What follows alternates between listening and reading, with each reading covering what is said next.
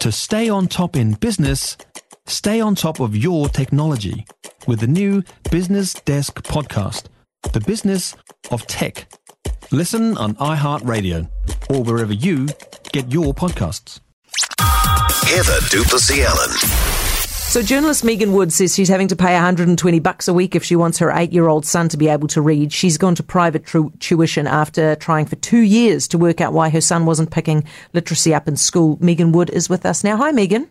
Hi, how's it going? Geez, I bet you get confused for the Energy Minister all the time. Yeah, I Google myself and it goes a bit strange, yeah. It's a bit unfortunate, eh? Anyway, listen, so what do you reckon's going on here? Your nearly 9-year-old can't read. Is the school system letting him down? He actually just turned 9 last week. I do think it is, but I'm not sure it's the school system's fault as such. Basically, I delved into this. I fell down a massive rabbit hole trying to understand what was going on as a parent and, as a journalist, I'm a researcher. So I started delving into everything that was going on and how it was being taught in schools, how reading is being taught. And I stumbled across basically the New Zealand approach is called, a whole language literacy. And the idea being that kids can use multiple cues to understand how to read.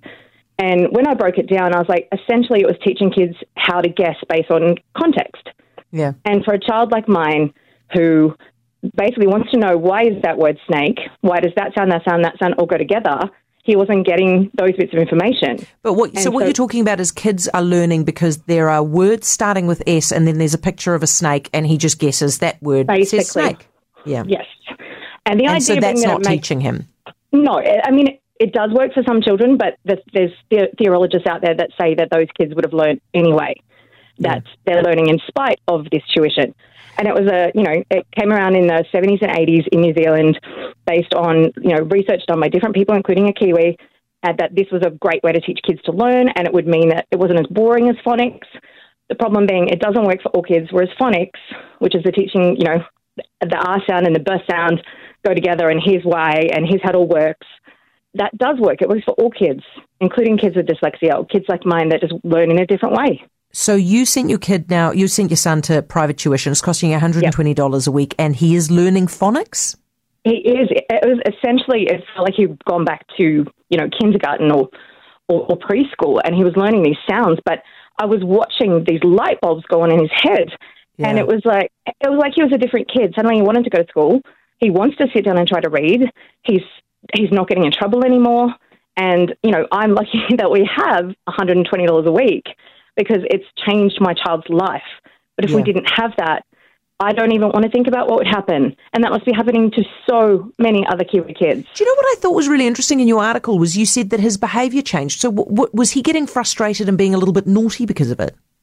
A little bit would be an understatement. Yeah. We were getting constant calls from the school to pick him up because he would just walk out of class out of just frustration, and he wouldn't even be able to tell anyone what was going on. It would just pent up inside him, this feeling of failure and that he wasn't good enough, and he's being asked to sit down and do something he can't do and being taught it in a way that just is not making sense for him. And so he would walk off or he would act out and get in trouble, and I'd get calls in the middle of the workday to come and pick him up, and we'd end up in meetings with the school, and we went through all sorts of hoops until I finally was like, well, I think his reading is a big issue. What can you do to help? And the school were like, well, you can get private tuition.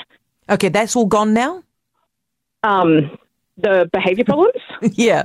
We're gearing up to our first term in 2 years where we haven't had a call from the school. Hey, how about that? Okay, so we make it through to next week. We're going to be pretty happy. How good. That must mean such a change in the household. Megan, what's your conclusion, having had a look into this, right? The Ministry of Education is looking at literacy curriculum right now. Do they need to reintroduce phonics as the only way that we do it? They do need to reintroduce phonics, and they are. I had some really good comments back from the MOE, which was really quite a breath of fresh air for me. And what they're doing is they are planning to educate not a handful, like 5,400 teachers in essentially basic phonics. And those teachers will then be made available in schools for early entrant, for new entrant children. And I'm guessing that's from around 2024.